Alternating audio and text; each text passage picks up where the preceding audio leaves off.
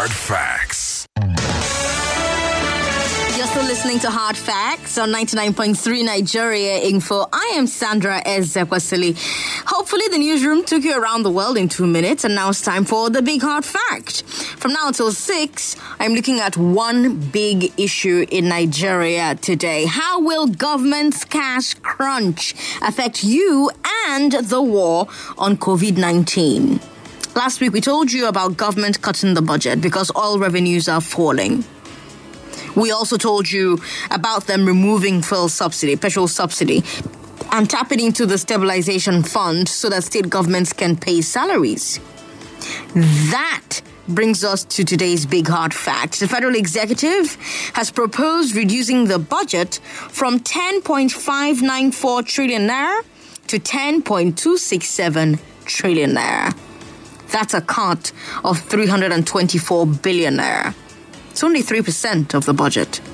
But most of the cuts will be from capital expenditure, projects. The total capital expenditure in the budget is only 2.4 trillion naira. So these cuts are about 13% of the capital spending in the budget. That's a big deal. It's a lot of projects that won't be funded this year. But a lot of analysts are saying that this cut is not even enough. They're saying government won't make enough money to fund even this reduced budget. Because let's remember, in this year's budget, federal government expected to make 3.73 trillion naira from oil. That money was supposed to come from selling 2.18 million barrels per day at $57 per barrel. But now, oil prices have crashed. So we've reduced our budget benchmark crude price to $30 per barrel. That's a 48% loss.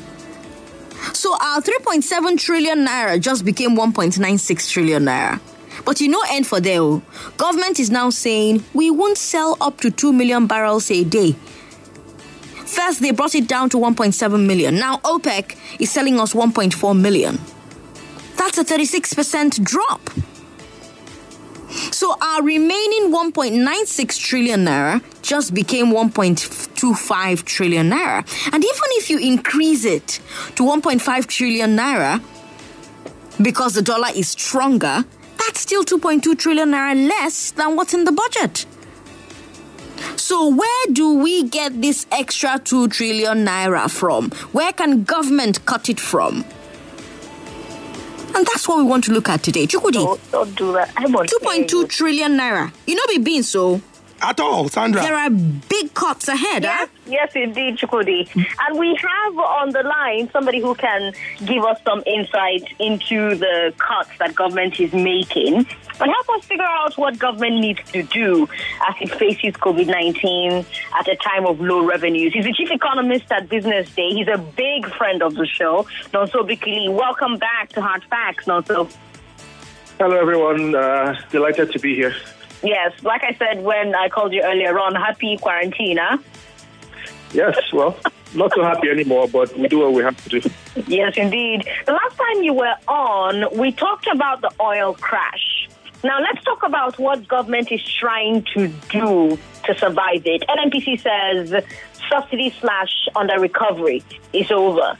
Do you think that that's going to be permanent, or you think that when oil prices come back, it will bounce back? Well, I hope this time is different, and I hope this time it's permanent. But, the question of subsidy isn't really a question of subsidy. I know that's bad English. But it's more a question of price fixing.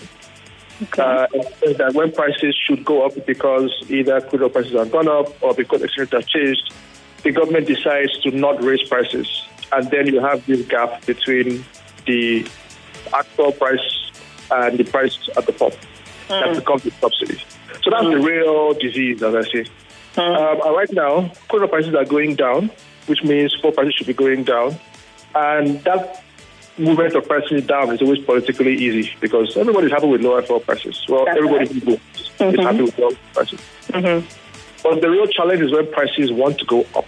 Will we see the same, rhetoric and the same price modulation when prices want to go up, or will we see politicians do the thing they've been doing for the last maybe 5 decades and say, wait, don't raise prices, we'll figure it out, and then you have a subsidiary judge.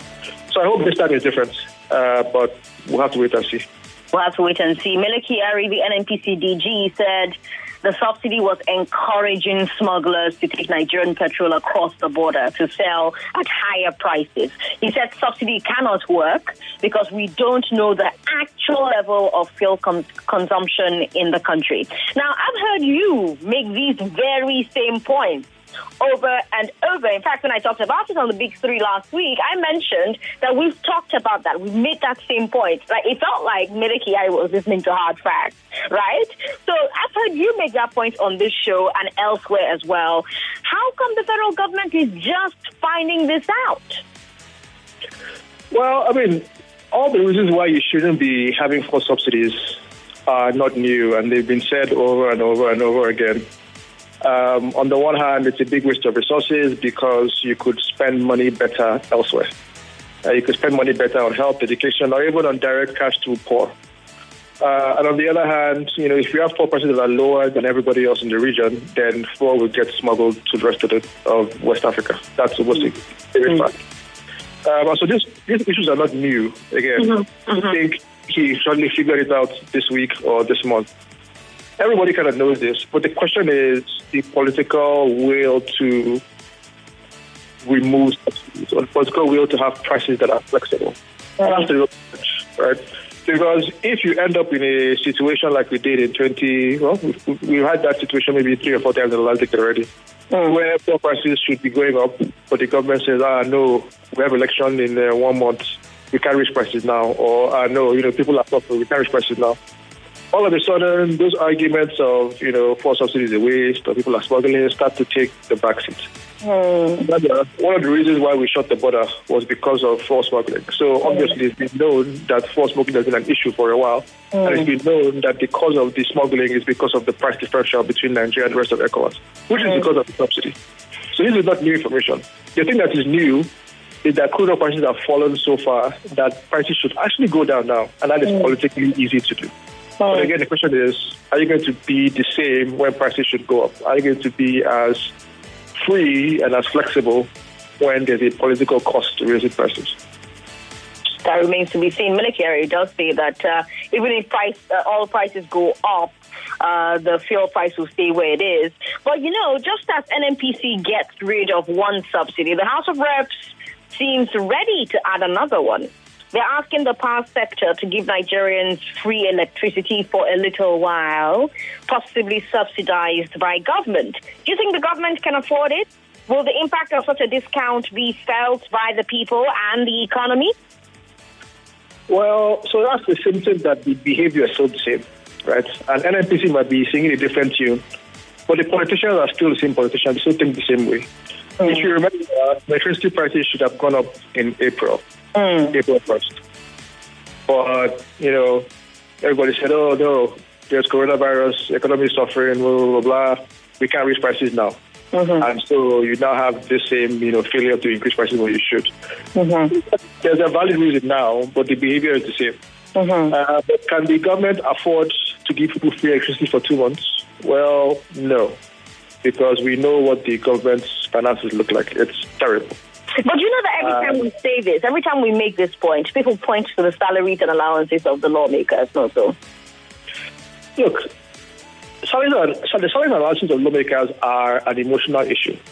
It kind of looks bad when you say government finances are really bad, but yet you're, allegedly ordering, hundreds of Toyota cameras. It looks very bad. But the entire National Assembly budget, I think, if I'm correct, is about 150 billion or so. Okay. Which is a very small part of the federal government budgets, which is also a very small part of the budget if you include states and local governments. So just in terms of numbers, all the money that goes to the National Assembly is very small. So even if you cut it to zero, it will not fix your financial problem. Right? So now it's an emotional issue because, yes, if you're asking people to take a haircut, then you should take a haircut as well. Even if it doesn't change the dynamics, you should be leading by example. But let's not forget where the real challenge is. The real challenge is not with the money that's going to the National Assembly. The real challenge is elsewhere.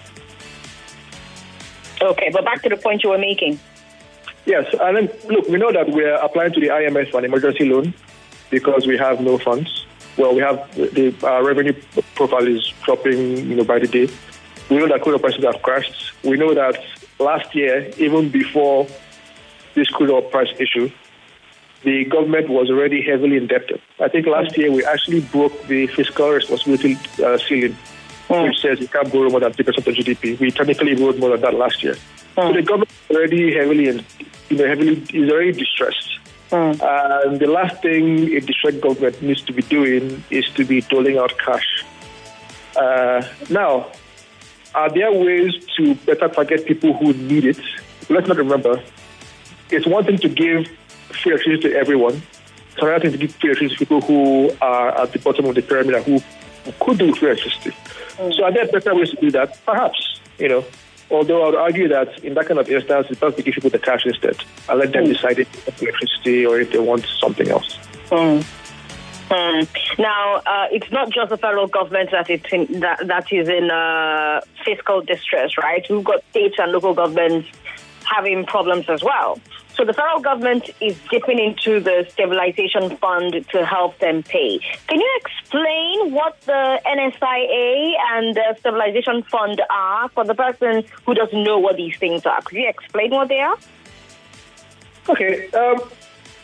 So the idea behind the stabilization fund or the NSIA, the sovereign wealth fund in general, which is run by the NSIA, is that when oil prices are relatively high, you should be saving something. For when oil prices crash. If you think about when we have all these budget talks, there's always the argument about what the crude oil price benchmark should be.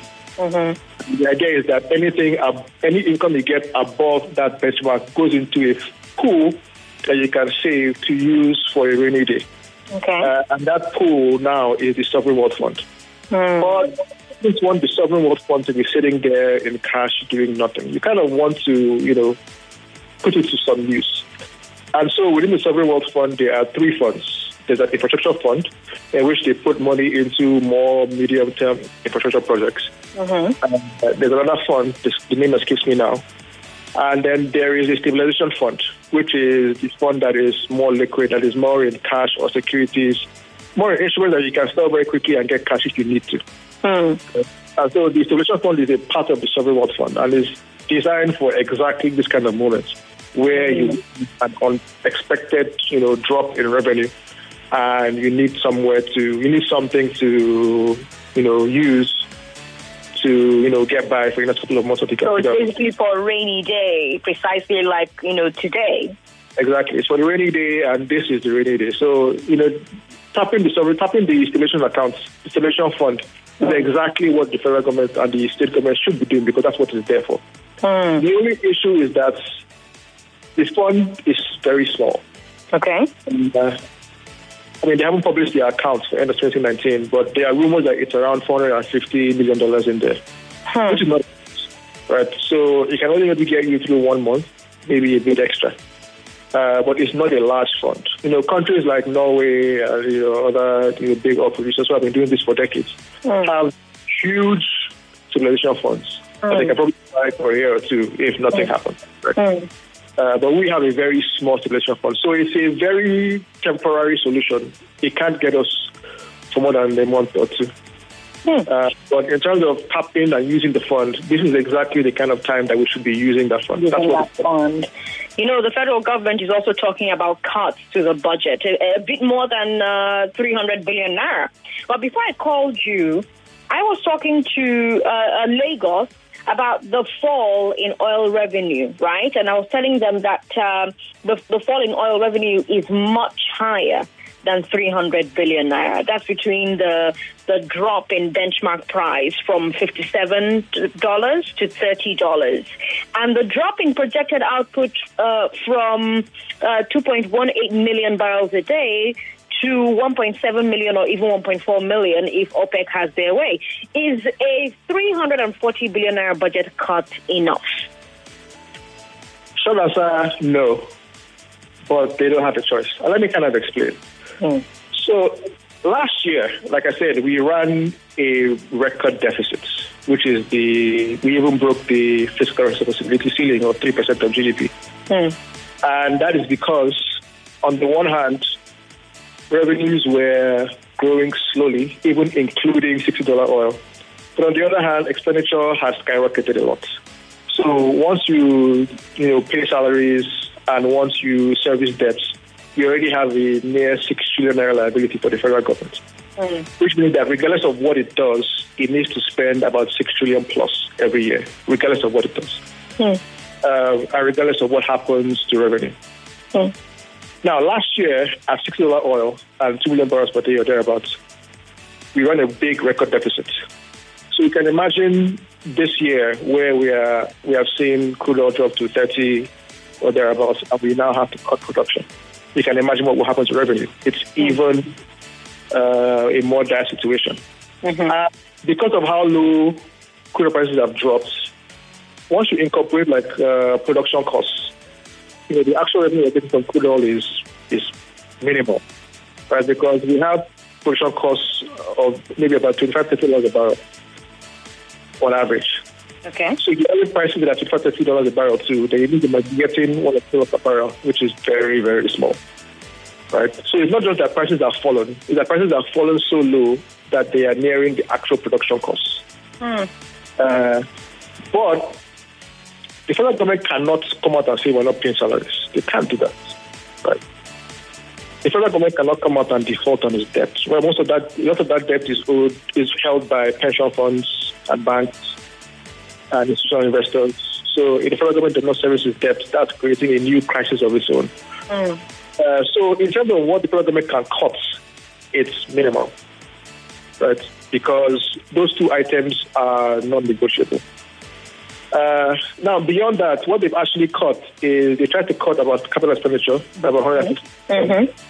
And they've cut some of the overheads and, social programs like the Amnesty program and all that by about 150 billion. And I think there's still room to cut more on that front. And I think in practice, more will be cut because typically what happens is if revenue does not show up, then those capital expenditure items are the first to go. So even though it might be in the budget, if there's no money, it will be done. But at the very least, there's very little that they can cut simply because the amount that goes to salaries and the amount that goes to debt servicing is already way higher than revenue. Than the money that goes to everything else. And you can't cut that, right? You can't cut that without, causing some kind of political chaos. The government saying they want to sack people now during the coronavirus crisis. That will be political suicide, right? And at the same time, the federal government cannot default on its debt. That would be terrible also. So they seem to be I'm not surprised that they can't, that the cuts are, cosmetic. They have to be seen to cut something, but in practice, there's little to cut. So how do we survive a recession if government is cutting money to projects? Well, that's the million-dollar question. I don't think there's any surviving recession. Simply because we are part of the strategy to deal with the pandemic is to limit economic activity, to limit movement, which means we're probably going to head into recession anyway. But the question is, can we recover quickly enough after the pandemic goes away? And given all the dynamics, I think we're going to find that a bit difficult. Just because there are lots of issues that were there even before the pandemic. We have record deficits even before the pandemic. We have, currency issues even before the pandemic. We had border closures even before the pandemic, and all those things are still there. We had, inflation looking the wrong way even before the pandemic.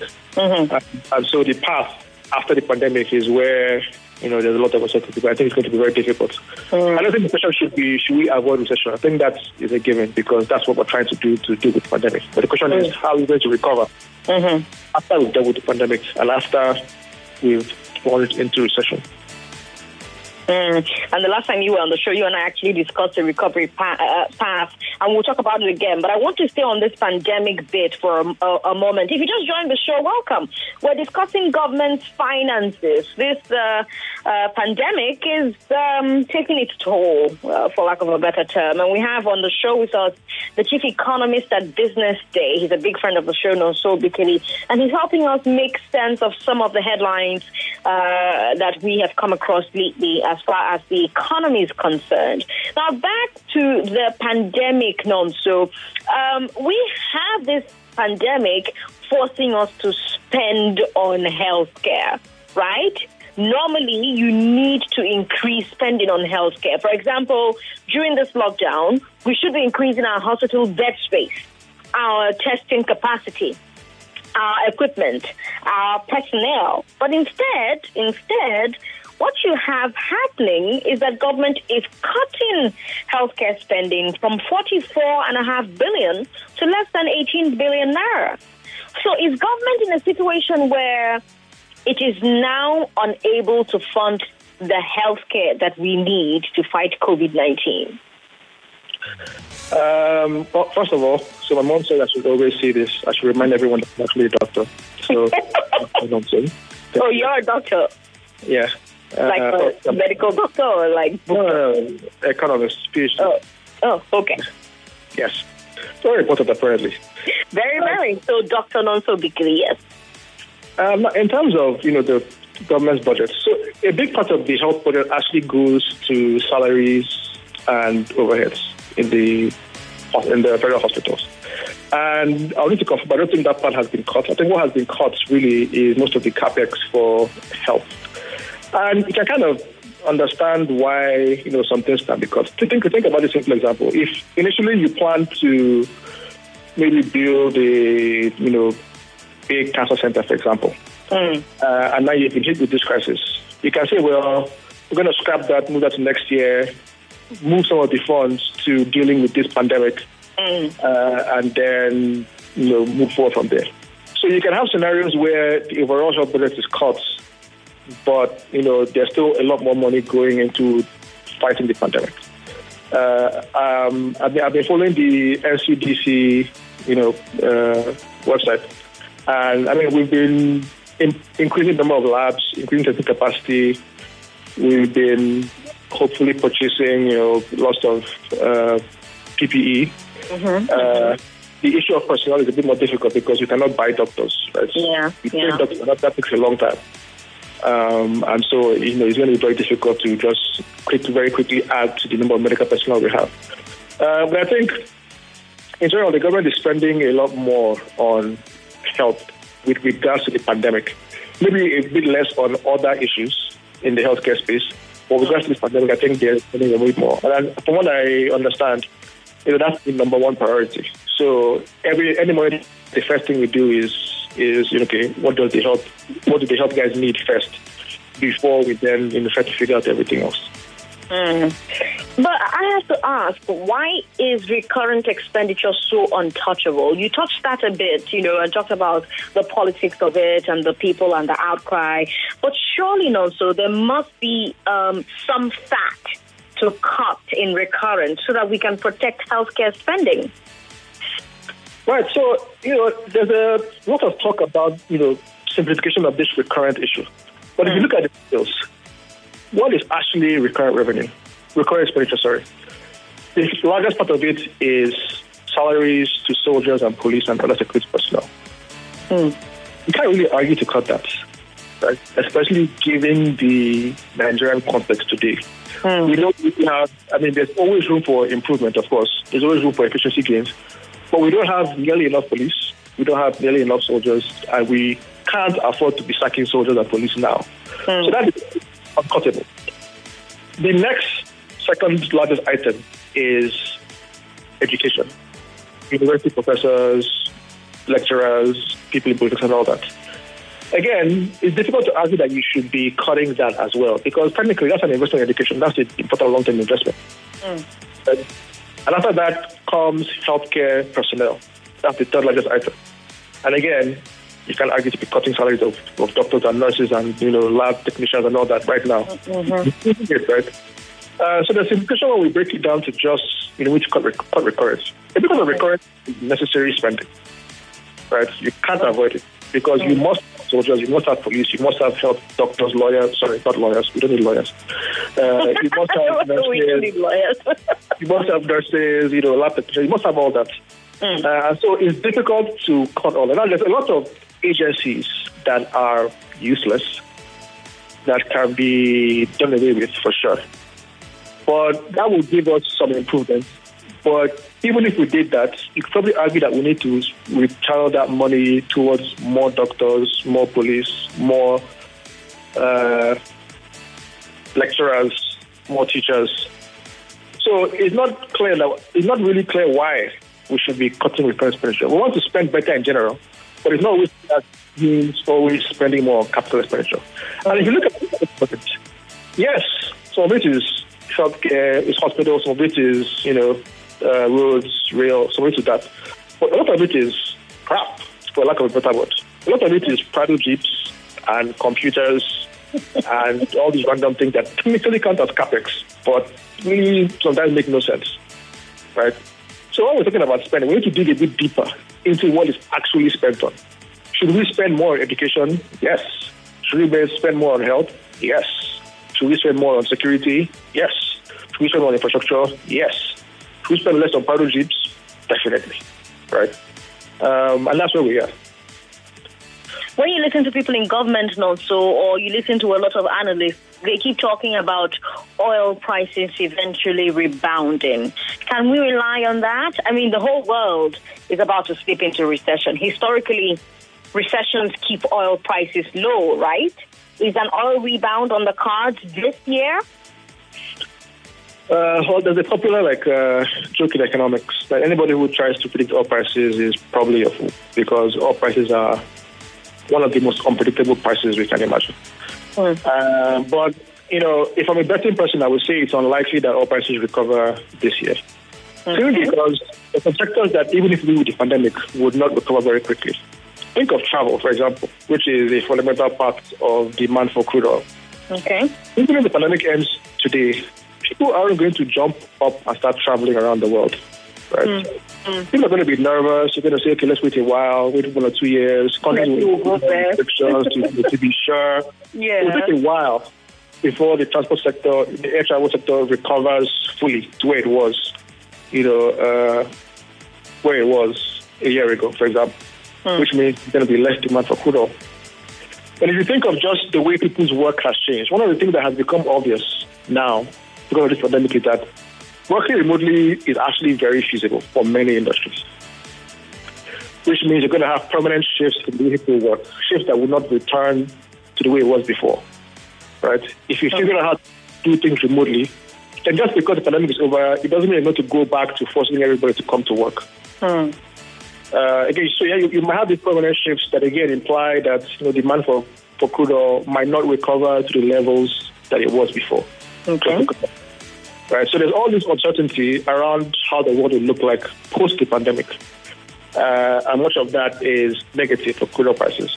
Okay. Now, of course, you could have another kind of OPEC type deal in which everybody cuts production a bit more, and that could raise prices further. That could happen, but if you cut production and raise prices, you get a bit more revenue, yes, but not as much as before. So I think any strategy of trying to rely on oil prices recovering to save us, I don't think that's a useful strategy.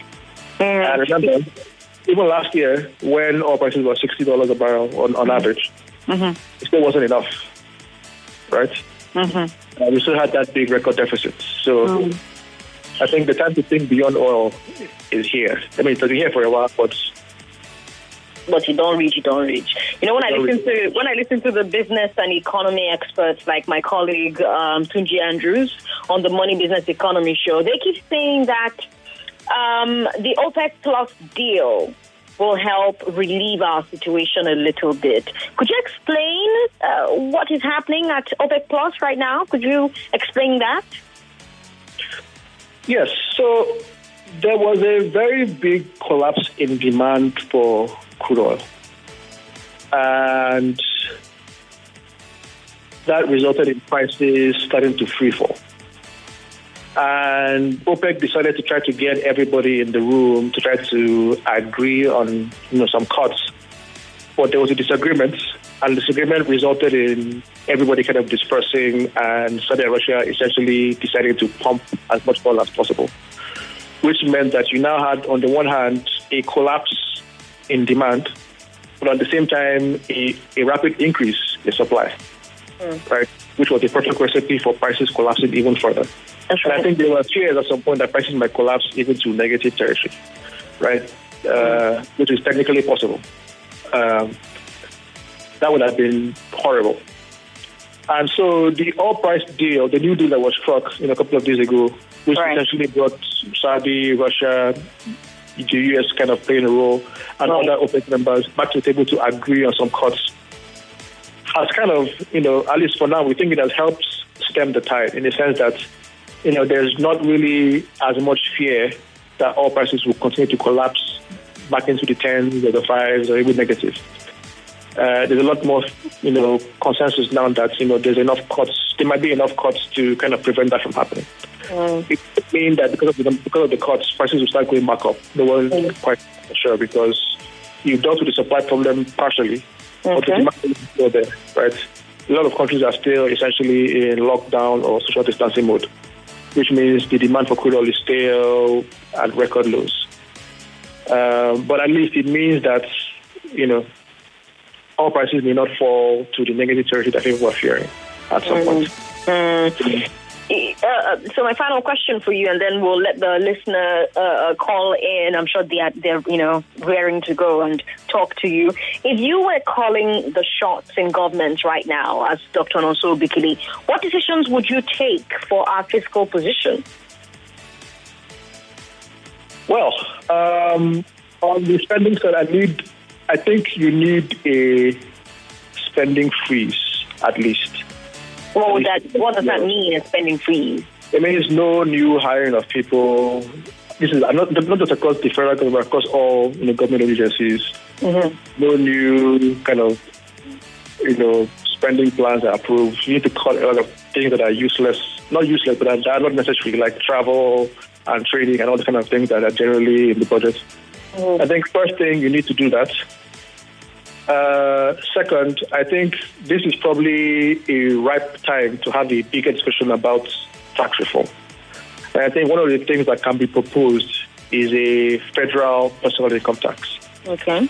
Now, we have a lot of issues with tax compliance, especially for personal income taxes. And that's because there's no coordination. There's very little coordination across states. We don't have a national residency register where everybody lives, so we don't know who's actually liable to pay personal income tax in what state. And if you look at the amount of personal income taxes paid as a fraction of GDP, Nigeria is way, way lower than even other African countries, which means there's a lot of participation. And one of the things that you can do is to have a federal personal income tax and kind of add that coordination role on the one hand to, change the incentives around compliance and to create that coordination that can allow, more compliance and more revenue flowing. That's just, one potential reform that you can implement. It doesn't cost money to implement legislative reforms. It just costs political capital. Another thing you can do to kind of incentivize, tax collection at the state level is to, maybe create something like a, what's it called? Derivation fund for corporate income taxes. Okay. So FIRS has the capacity to go after the big companies, the MTNs, the visible companies. But the random, small businesses, it's very difficult. Okay. To actually enforce compliance. Can still do a better job, maybe, but only if they have an incentive to do so. So something like, derivation for corporate income taxes might be useful in boosting compliance. And of course, there's all sorts of other kind of non-state actors that collect a lot of taxes that don't make it into the official government revenue. some states have done some work to try to harmonize their tax laws, but many states are still lacking. There's still a lot of taxes that flow to all the non-state actors who may or may not deliver public services, but who are not accountable to anybody. And so some reforms tackling that might be useful. But this is the best time to try to think of all those long-term, all those medium to long-term changes in the tax structure that can actually shift Nigeria away from depending on to actually broaden into tax base. Because also the era of crude oil is kind of ending, not in terms of global use, but in terms of the usefulness for the Nigerian economy. In the 70s, the crude oil sector was maybe 40% of GDP. So if you collect taxes from that, that's a lot of taxes. You collected 30% of GDP in taxes, just from the crude oil sector. But crude oil is 10%, 9% of GDP. So even if you collect 80% of the value in the crude oil sector, you only end up with about 6% of GDP or 5% or so, which is still, right? So the era of crude oil as the sole source of government financing has kind of ended for Nigeria, that's for sure. But the question is, can we transition to something else? Well, that's a political decision, but this is the best time to try to think about doing that. Try to do that, okay. All right, but in the interim, if I cannot add on, in the interim, you know, the IMF is a great place to go to for emergency funding. It might come with some conditions, but most of those conditions are not things that are particularly bad. So, you know, we can seek for an emergency package while we try to figure out how to reform our tax structure. Okay. All right. Let's talk to Lagos now. 0700 993 993 993 0700 993 993 993. WhatsApp is 080 959 75805. Dr. Nonso Bikili is on the show with us. He's the chief economist at Business Day. Who do we have on the line? Hello. Hello. Hello.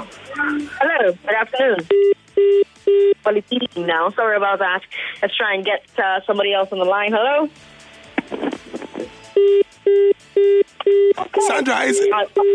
Sandra, President Sandra. Yes, Chukudi. I think we should just take a short break. When we return, I'm sure that we would have fixed the phone lines and we'll take as much calls as possible. All right, Chukudi. Hard Facts will be right back. Welcome back to Hard Facts. Welcome back to Hard Facts, 19 minutes to 6 p.m. Sandra Ezekwesili on the phone with Dr. Nonso Bikili. Interesting conversation as regards the Nigeria economy and COVID-19. Sandra? Hello? Hello, President. Please turn down the volume of your radio set. Okay, I've done that. What is your name and where are you calling from? My name is David. David, speak to President Sandra. You can also ask questions. Yes. I salute the President. Go ahead. I also say hi to the guest. And I want to put this to him, that over the years, we have been saying overhead cost is the economic problem of Nigeria. And now, from his analysis, he's trying to say we don't have a shortcut to servicing debt and this overhead cost. So, I want us to let us know what is worrying Nigeria. We just have to take a very hard measure to break through in our economy by dealing with this overhead cost. And one of it that I can say right here on radio now is that these are politicians.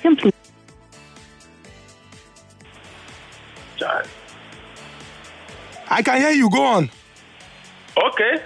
These politicians that always live large with our resources, they are performing the same work with the civil servants.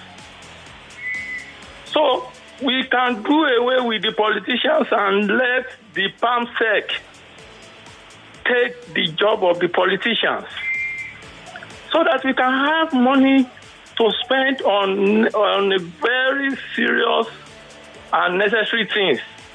Like if we try to actually divert a lot of resources and encourage Nigeria people to agriculture, that is where our strength is as a people. So you're confident that if we diversify and focus on agriculture, we are going to be better off?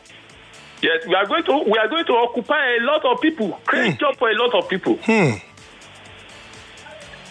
So all this, we are just deceiving ourselves all the time, bring some economic terms, and we see all these politicians, living large, and nobody can do anything about it. All right, thank you very much for your contribution. He says our politicians living large and nobody can do anything about it. He's also making a case for agriculture. And I guess he's saying if in the past we have invested in agriculture and we were better off for it, why not go by the way of agriculture? Several messages on WhatsApp. I'll take some and then head back to the phone lines. I'm very certain that, you have questions for Dr. Nonso and Sandra Ezekwesili. This contribution is from CJ. CJ says, what happened exactly to all the money we have been saving during the oil boom? And how do we hold people who have recklessly mismanaged it responsible? He says, in addition to the tax reforms, what about healthcare, educational and industrial employment sector reforms? The next message is from Lolade. Lolade says, is this economic analysis in tandem with the COVID-19? We're looking at the Nigeria economy and how we would be better off post-COVID-19. Timothy from OA says, thank you for bringing your guest. May I ask, why don't the government cut frivolities like security votes, medical travel expenses overseas for government officials, cars for the legislators, 36 billion renovation of National Assembly complex, etc.? Timothy asking questions. Olaide Cruz says, I'm less concerned about all this government and the revenue. What happened in 2018 and 2019 when there was no virus? The guest said the fund going into House of Reps or Senate is nothing. How about all the constituency allowance budget every year? Should this not have been cancelled outright? Senate or Reps do not need to do any projects. Their main function is to provide better public laws, not running constituency projects when we have state and local governments. Now, President Sandra, I would let you listen to all the questions, and we would, have Dr. Nonso reply or respond to these questions. But we're asking, very important, what do you think about government's money troubles? What do you want Dr. Obikili to explain to you about the current economic situation? The emphasis is on every Nigerian participating in the process, asking the questions. Gone are the days where we say, it is not my business. Anything they want. I have divine insurance. I am protected. Nothing will happen to me. It's important that you listen to the experts and begin to ask the hard-hitting questions. While I wait for you to prepare, I'm going to read some more messages on WhatsApp because we have loads of messages on WhatsApp. This message says, we should ask Dr. Obikili that why can't they cut the monies earned by the legislative and the executive and other unproductive agencies and unnecessary government spending. He says, since we all know that our workers in the education, health, civil institutions pay is small as against the bogus pay of those in the legislative and executive. Hard-hitting questions. Okay, it is bad enough to be without health or without home or without articulate leadership or to be on prolonged lockdown, but it's far worse to be without food or money or still further worse to be without Christ. I think he's trying to pass a message about salvation. Okay, this next message is from Otuonye Chinedu from Orile Igomo. He says, the palliative the government said they are doing, how are they doing it? They should credit people's accounts instead of making the rich richer. Otuonye Chinedu, I know that you have heard our experts discuss the situation, and he's provided insights with respect to how we can get out of the difficult situation that we are faced with. And we're asking, what do you think about all the troubles with respect to the money that government earn? And we're asking you what you would want Dr. Obikili to respond to. I'm going to head back to the phone lines after I take a couple of messages on WhatsApp. Remember, text your name and where you're calling from so that we would know and we would get your question before we throw to Dr. Obikili. This one is from Onyekachi from Lekki. He says, can the guest give us the percentage internally generated revenue represents, such as those from customs, FIRS, and other agencies? I guess we would mark this question and Dr. Obikili will provide the answer. This one is from several people discussing about Nigeria's economy and talking about what must be done to see that we get out of our difficult situation. Timothy says, again, many have called for restructuring. Many have called for restructuring and more independence for the states so they can develop the minerals in their states. But the president has consistently refused. Again, can't we cut off one of the national legislative bodies? I think he's talking about downsizing in government so that we do not expend our resources on what some people feel will not benefit Nigerian people. One more message on WhatsApp before I head back to the phone lines. Okay, everyone should go back to the farm because crude oil has fallen the hands of Nigerians. Nigeria must survive and pay our politicians minimum wage. Simple. Yemi from Otta. Thank you very much for your message, Yemi from Otta. I'll take some more messages. I'll take some calls before I wrap with messages on WhatsApp. Hello. Hello, Chukudi. Good afternoon. What's your name and where are you calling from? Good afternoon. My name is Austin. I'm calling from Maryland. Austin from Maryland. Go ahead. Yes. I've heard the guest. Thank you very much, Sandra and the speaker. Chukudi, one thing I want us to know is that if government is serious, we can get it right after the COVID-19 problem. You understand? They have to stop this paper lying. Economics is this. We are in this, all those kind of a thing. Let them go back and sit down and put people that know about economy, that know what to do. Let them put them in place so that we can get this Nigeria move forward. Thank you. We should get the experts, and these are the people who would help us move out from the difficult situation we are faced with. Hello. Hello, sir. Good afternoon. What's your name and where are you calling from? Good afternoon. This is Mr. Victor Christopher from Makute. Mr. Christopher from Makute, go ahead. Yeah, please, I just want to keep something in for what is going on now in Nigeria. Please, the federal government, the senators, the presidency, all of them, they are enjoying enough. The only thing for me now, because there is nobody going out, everybody be at home. Let them do something. Everybody has gone for us. Let them do something. Let them do something. It's enough. Eh? Or they want everybody to go and start beating the bush, robbing people. We hope it will not get to the level where people will take the law into their hands. Hello. Hello, Chukudi. Good afternoon. Good afternoon, sir. What's your name and where are you calling from? Yes, my name is Bello Usman. I am calling from Orile now. You're welcome, Bello Usman. Go ahead. Thank you very much. Honestly, this is only COVID-19 that federal government of Nigeria and state government cannot handle it. How if it COVID-20? I don't know why the federal government of Nigeria don't care about the welfare of the citizens. Okay, I can tell you now that the number of the patients of coronavirus that died is lower than the number of the people that federal government have kept during this sit at home. Because so many people have sick, hunger have made so many people sick, and they through that sickness they die. So what are they talking about? They are talking about sharing food, sharing money. Even some say that there's no lockdown. They are benefiting from this, that Lagos and Ogun have federal capital territory. What are we talking about? Federal government of Nigeria should do something quickly before it will get out of hand. All right, he says the federal government of Nigeria should do something quickly before matters get out of hand. Hello. Hello. Hello. Good evening. What's your name and where are you calling from?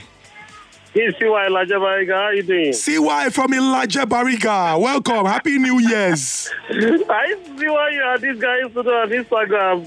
Thumbs up, you know. I used to enjoy your comedy. Thank you. Come on, welcome. Yeah, my regards to everybody in the studio. Thank you very much. To me, we should move away from this our democratic system. If you watch Sweden, they are telling America that we can shut down our economy, but we introduce distancing, social distancing and all that, and it's working for us. You don't do follow. Our follow here is too much. How will you have state house of assembly, federal house of assembly, all the states in Nigeria house of assembly? You now have Senate, you now have House of Representatives. So when they now do the budget, how is the money going to get to the people living in Oshobi, living in somewhere in Ogun State? It will not get to them now. So what we are running is a paper economy.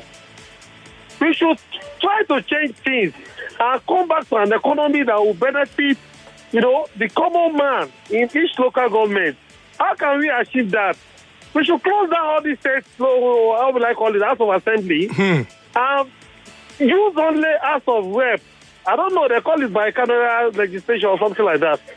Use only House of Representatives. Take away the Senate. All these ministers of state, take them away. Reduce your, how will I call it, your expenditure, so that you have a lot of money, to do capital projects. That's the problem Nigeria is having. We will keep talking from today to tomorrow. It's the same thing. Now oil price is down. They are looking forward to the cost. Or OPEC just do. That is not going to solve our matter. Only the modern economy, we should be able to know how to reduce our spending so that money can get to everybody. Thank you, God. All right, thank you very much for your contribution, CY from Ilaje Bariga. And indeed, everyone that called into the show or that tried to call into the show, it's been an engaging 3 hours all the way from the Big 3 at 3 p.m. down to the big hard facts and the interesting conversation that Sandra Ezekwesili had with Dr. Obikili. It's important that we look at Nigeria in the future and consider ourselves as stakeholders in the process of nation building and national development. We must be concerned with all the issues that affect us in our country and do all that we can to see that our representatives are held accountable. When we contribute our quota, would make Nigeria a better place for everyone to live in. I'm going to proceed on a short break. Thereafter, we'll have the news at 6 p.m. Afterwards, conversations with Rufai. Please do not go anywhere. Keep listening to 99.3 Nigeria Info, because this is the only place where you talk. 99.3 Nigeria Info. We'll be right back.